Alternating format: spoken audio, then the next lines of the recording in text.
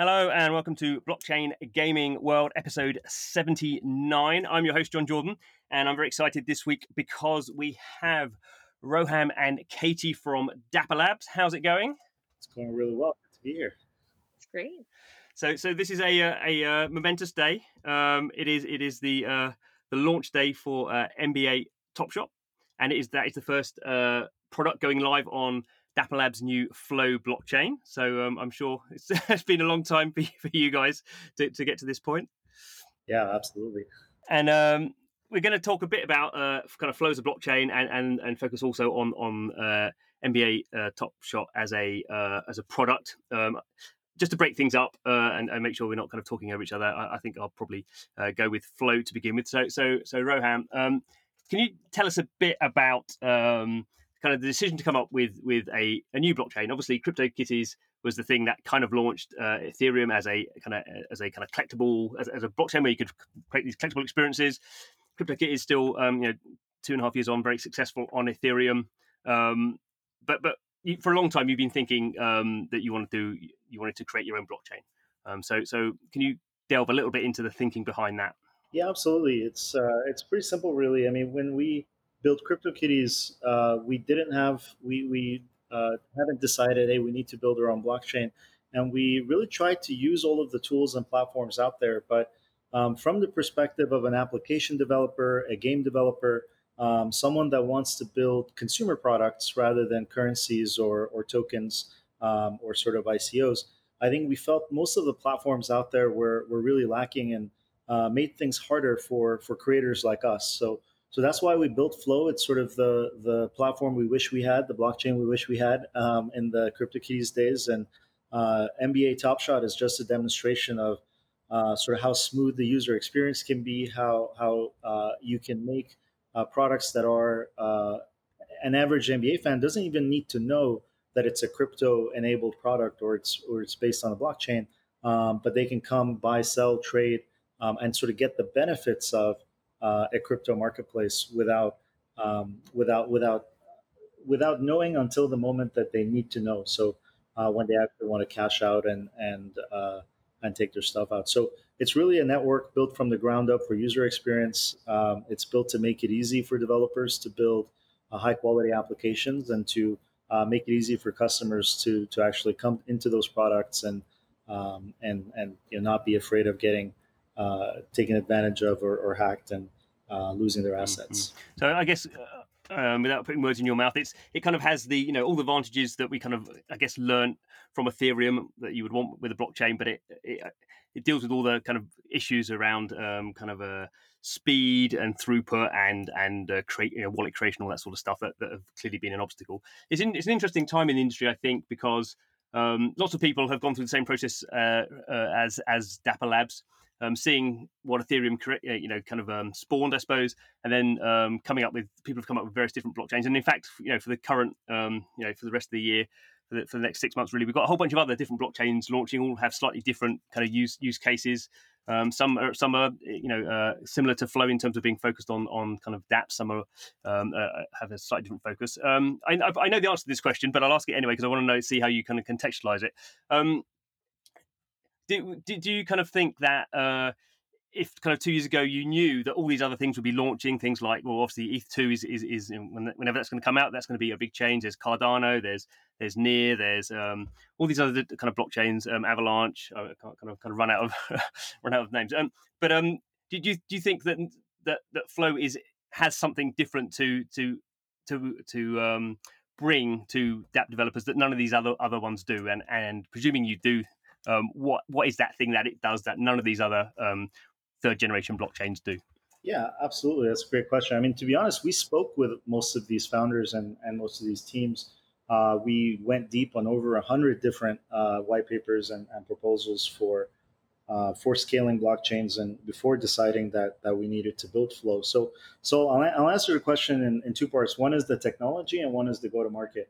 On the technology side, all of the blockchains you mentioned are scaling through really one mechanism, through breaking up the network and making it into smaller networks that then communicate with each other asynchronously. So they're taking Ethereum today is a synchronous model. Every smart contract can talk to every other smart contract, and developers can just write smart contracts without having to worry about how they're going to interact with everything else. They're sort of Lego pieces. This is why they call them, money Legos, DeFi. All of these things are based on this concept of composability. You can plug and play these pieces.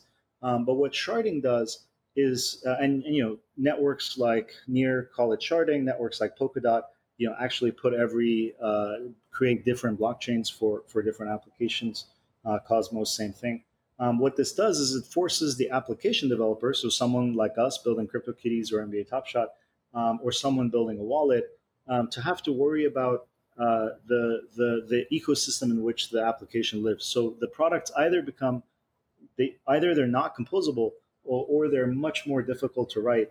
Much more, you have to worry about all kinds of different interactions that might happen, state that might change between shards or between chains. And it becomes a much more difficult programming model. So Flow is the only blockchain out there that can be fully decentralized. So we don't have limits on participation. I mean, in the early days we do, but the architecture is designed to scale. So anybody can come run a Flow node, be part of the network, stake and get paid. But at the same time, we don't have to break the network up. We don't have to resort to this idea of sharding. So that's a fundamentally new technology architecture. So essentially, that's kind of what we came up with and have spent the last year and a half or two proving, and that's what's in production right now with NBA Top Shot. But without getting into the details of the architecture, the benefit to developers is it keeps their lives straightforward and does give them the speed and sort of throughput that they expect. On the go-to-market side, when we're talking to all of these teams, very few of these teams have a sort of applications in mind for the networks that they're developing. I mean, now they're sort of everybody's trying to jump on the DeFi train, but they're trying to build general purpose platforms and don't have a clear idea of this is how we bring users, this is why those users come, this is how those users find new applications on the platform. And as app developers, we didn't feel confident betting on, we still don't betting on a single network, because if you get it wrong, you're sort of by yourself. You don't have an ecosystem of wallets. You don't have an ecosystem of on ramps, of off ramps, of other developers building on your tools. You have, a lot of these networks sort of use different programming models, so you have this kind of friction to come in and use your application. So we knew we could bring at least some users. So we felt like we can bet on ourselves. And with our partners, we felt like we can create a critical mass. So that's sort of what we've done with Flow, where obviously we're bringing CryptoKitties, we have NBA, we have UFC, we have Dr. Seuss, but then we have over 100 partners that they themselves are bringing millions of users to the blockchain. So just last week we announced Animoca is bringing Stargirl. That's an existing game with a million monthly actives. They're bringing their upcoming MotoGP game. So MotoGP is an amazing license with a great community. We have the largest Thai exchange, BitCup, which has partnered with the top sort of YouTube influencers in Thailand. So people with over 40 million followers, and we're helping them set up a sort of social currency NFT loyalty program that can engage sort of those 40 million people. So we have 100 of these big kind of partnerships, and then we have the right developer tools that can help people actually get set up without needing to worry about the sort of innards of the system. You don't have to read our 100-page technical white papers and understand how the security model works. You can just go to docs.onflow.org and click on the playground and start going through tutorials. So we didn't really see any teams that were taking that sort of approach in mind, and it's obviously we're on Ethereum. We're always going to be related to Ethereum in some way, and so we're always going to contribute back to that ecosystem. But making a bet on anything other than Ethereum, the current 1.0 Ethereum, is there's just not enough critical mass around anything. So, and there certainly wasn't 2 years ago. Mm. Mm. Excellent. No, that's a very good explanation of where you guys are coming from. I'm not technical, but I think it is worth people having a quick overview of the not the entire 100-page white paper, but the consensus model. The way you've kind of built that to me seemed an interesting approach. So worth looking at that, even if you're not technical. Let's get on to product now. We've kind of had some of the abstracting about flow. Katie, how did the idea for NBA Top Shot come about? So it feels kind of obvious if you're a basketball fan, to be perfectly honest. Okay, I'm not. Let's assume some of our audience are not basketball fans. Yeah, I mean, if you're a basketball fan or you're a football fan, I mean that in the soccer way. If you're an American football fan, the things that you love about that sport are kind of that dynamic action that happens on the field or on the court. And so when we think about what we want to build, we start with a really fan centric approach. What would people who like basketball like? And the answer there is super obvious. It's they love, the most spectacular plays. They love bragging rights. They love talking about who has the best stuff or who has the best team. And so what we really tried to do is translate that into a basketball product for basketball fans. And like Roham said, has this blockchain underpinning that gives them all of these different extra value propositions, but without them having to really get deep into blockchain themselves. They understand that they now have these great collections and they can, buy and sell from each other, and they can put together these, these amazing sets, and they don't really have to think about blockchain at all. But when they go to do those actions, it's really blockchain that's allowing them to do that. So we started with what would a fan love, and then we said, how do we make that better with blockchain? And if we can't do that, we shouldn't do this project, because it has to make it better, and it did, and it does. And was basketball, did that kind of stand out as a kind of collectible? Because obviously there's all the big kind of US sports, and some of them are already involved in other blockchain projects. So was like NBA the kind of one of the ones that was left, or did you think there was something particular about kind of basketball that made it a good fit? No, not at all. The NBA is extremely progressive. From a technology perspective, they often are leading the way. Their players are extremely progressive. You hear all the time about players investing in the tech space and participating in the tech space. We have players who are investors in our company as well. And so basketball was an obvious fit. It took us a long time to come up with how the relationship was going to work and those kind of pieces. But this project has been ongoing for over 2 years now. And so we're really finally getting to this point of fruition where we found the right partner and we found the right product, and now we're bringing it to more users. And I guess also it doesn't have the kind of the problem that a lot of North American sports have, that they are very North American centric. So I guess with kind of baseball, you do have the kind of Japan likes baseball, and some I don't know any other one, but basketball is actually, for those kind of sports, is actually quite global. Obviously, China has got massive, but even in Europe, there's quite a lot of basketball as well. Yeah, the whole base of basketball players themselves is getting more and more international. If you look at players like Luka Doncic from Slovenia, and you look at even way back Tony Parker from France. There are players from Latin America. There are players from Asia. The players themselves are from all over the world. It makes it really easy to get into, and the fan base is super global. There are people from all over the world who really love basketball, and it makes the path easier for us, for sure, to be able to reach fans all over the place. I would say it's probably one of the least North American centric of the North American sports, and we definitely are going to benefit from that. Yeah.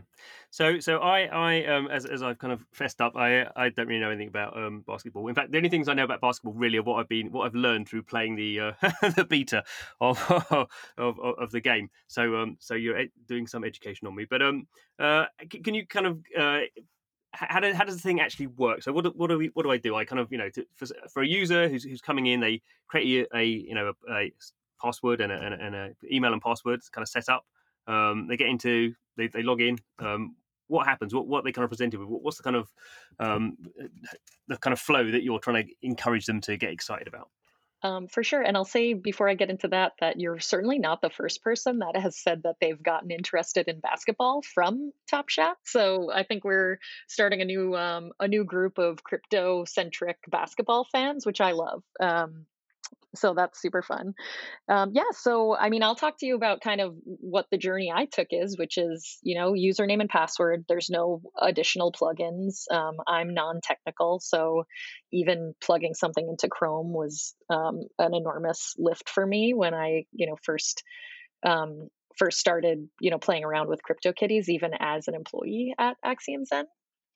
So username and password, you can get in and see what's available from the perspective of packs. And in packs, you're going to get a variety of content, a variety of moments. And some of those are going to be more common and some of them are going to be special editions. Part of the fun is opening packs. I think anyone who has played a game that has some kind of loot box mechanic to it loves that.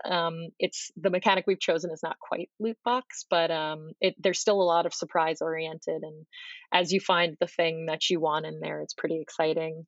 When we released the Cosmic packs, which were kind of our first really scarce moments, I pulled a Rui Hachimura, who's the first Japanese basketball player from that pack, and I was beyond excited about it. I'm a huge fan. I was like, I can't even believe my luck that this first pack that I opened is the exact thing that I wanted.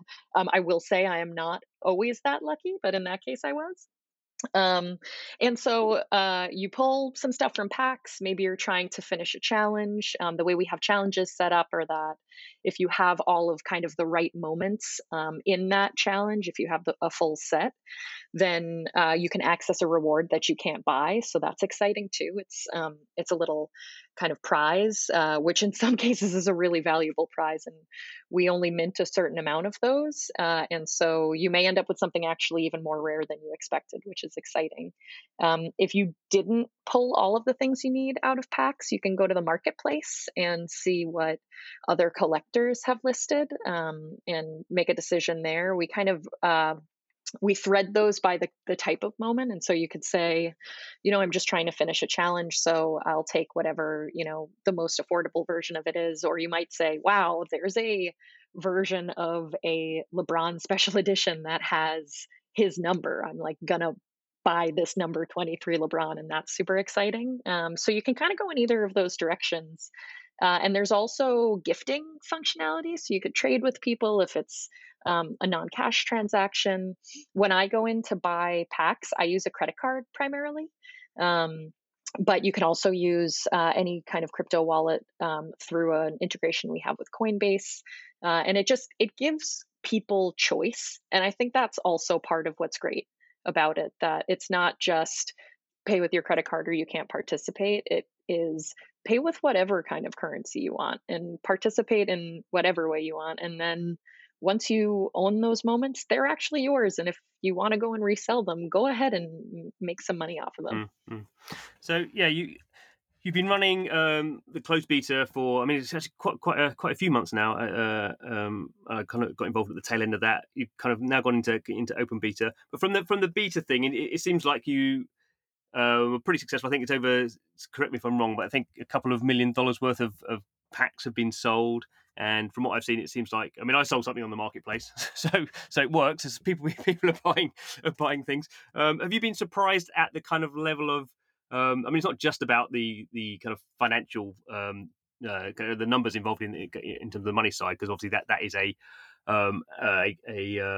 reflection of people's passion for it. But have you been surprised by that? I mean, I guess it's a closed beta, so you would expect people to be quite passionate about that because they're people who've kind of self-selected to get involved in this kind of product. Yeah, we have done over $2 million US in revenue, which is exciting. We've actually only been in beta for 2.5 months. Is it only 2.5? So it feels, it feels longer like for you. A long time. it feels like it's aged us maybe. There's been a lot of great feedback from the community, and the community is spectacular. They're vocal. Many of them are have a high level of NBA fandom. But I don't think any of it was super surprising. I think we expected people to come into the product, and I think we hoped people would come into Top Shot and say, wow, this is a different level of content quality. This is a different kind of experience. It resonates with a basketball fan. And I think we're hearing that. The things that we have to do a better job at are, describing value and explaining, why the things that you own are valuable. There's an intrinsic value, of course, like that Rui Hachimura, if you go into the marketplace, is a lot less expensive than a LeBron James. So it means something more to me than maybe other people. So there's always that intrinsic value, but explaining that extrinsic value a little more is something that we're continuing to improve on, especially for non-crypto native NBA fans. But certainly as we ramp up the open beta and let anybody in, we'll get a lot more learnings from just the volume of participants. And then as we move through the end of the year and early next year, releasing more and more on the mobile game and how the NFTs fit into that mobile gaming experience, I think is going to be really exciting for people. Yeah, certainly. Go on. I just want to add something to the revenue mark. I mean, the revenue from packs is more of a question of any inventory we're putting up is basically getting snapped up in less than a minute. The packs are selling out very quickly, and we're actually looking at the secondary marketplace and the health of the secondary marketplace as a really really important sort of KPI. I just looked up this morning. 50% of listings are selling within a week of being listed, and just in the last less than couple weeks, we've had 4 LeBrons sell for more than $2,000, and these are cards that have been discovered in packs of 50 bucks, $25, or the Cosmic that Katie mentioned, $230. So it's the limited edition, sort of the digital scarcity. Is translating very well from sort of physical trading cards down to or I should say up to the digital version, and we pay as much attention to sort of how the community is doing and how the economy is doing as to how much revenue that we're making directly. Because in a sense, I mean that is the long-term vision for any product, but certainly a blockchain game is not the fact that you can do primary sales to an audience, because that's what games have been doing. Free-to-play games have been doing that for the last 10 years very successfully. So we don't need blockchains to do that. It's the secondary marketplace, which is the bit that we don't have. And I think more generally, it is interesting that we've seen the last 6 months. We've seen quite a few kind of collectible products come out. Some of them have been kind of official licenses of real world things. So we've had the kind of the Garbage Pail Kid stuff on Wax, and Wax, particularly as a blockchain, seems to have built a reputation around kind of this kind of collecting thing. And I mean, it seems like kind of NFTs and collections. I think it's been quite surprising to see the kind of passion that people have been having for these things.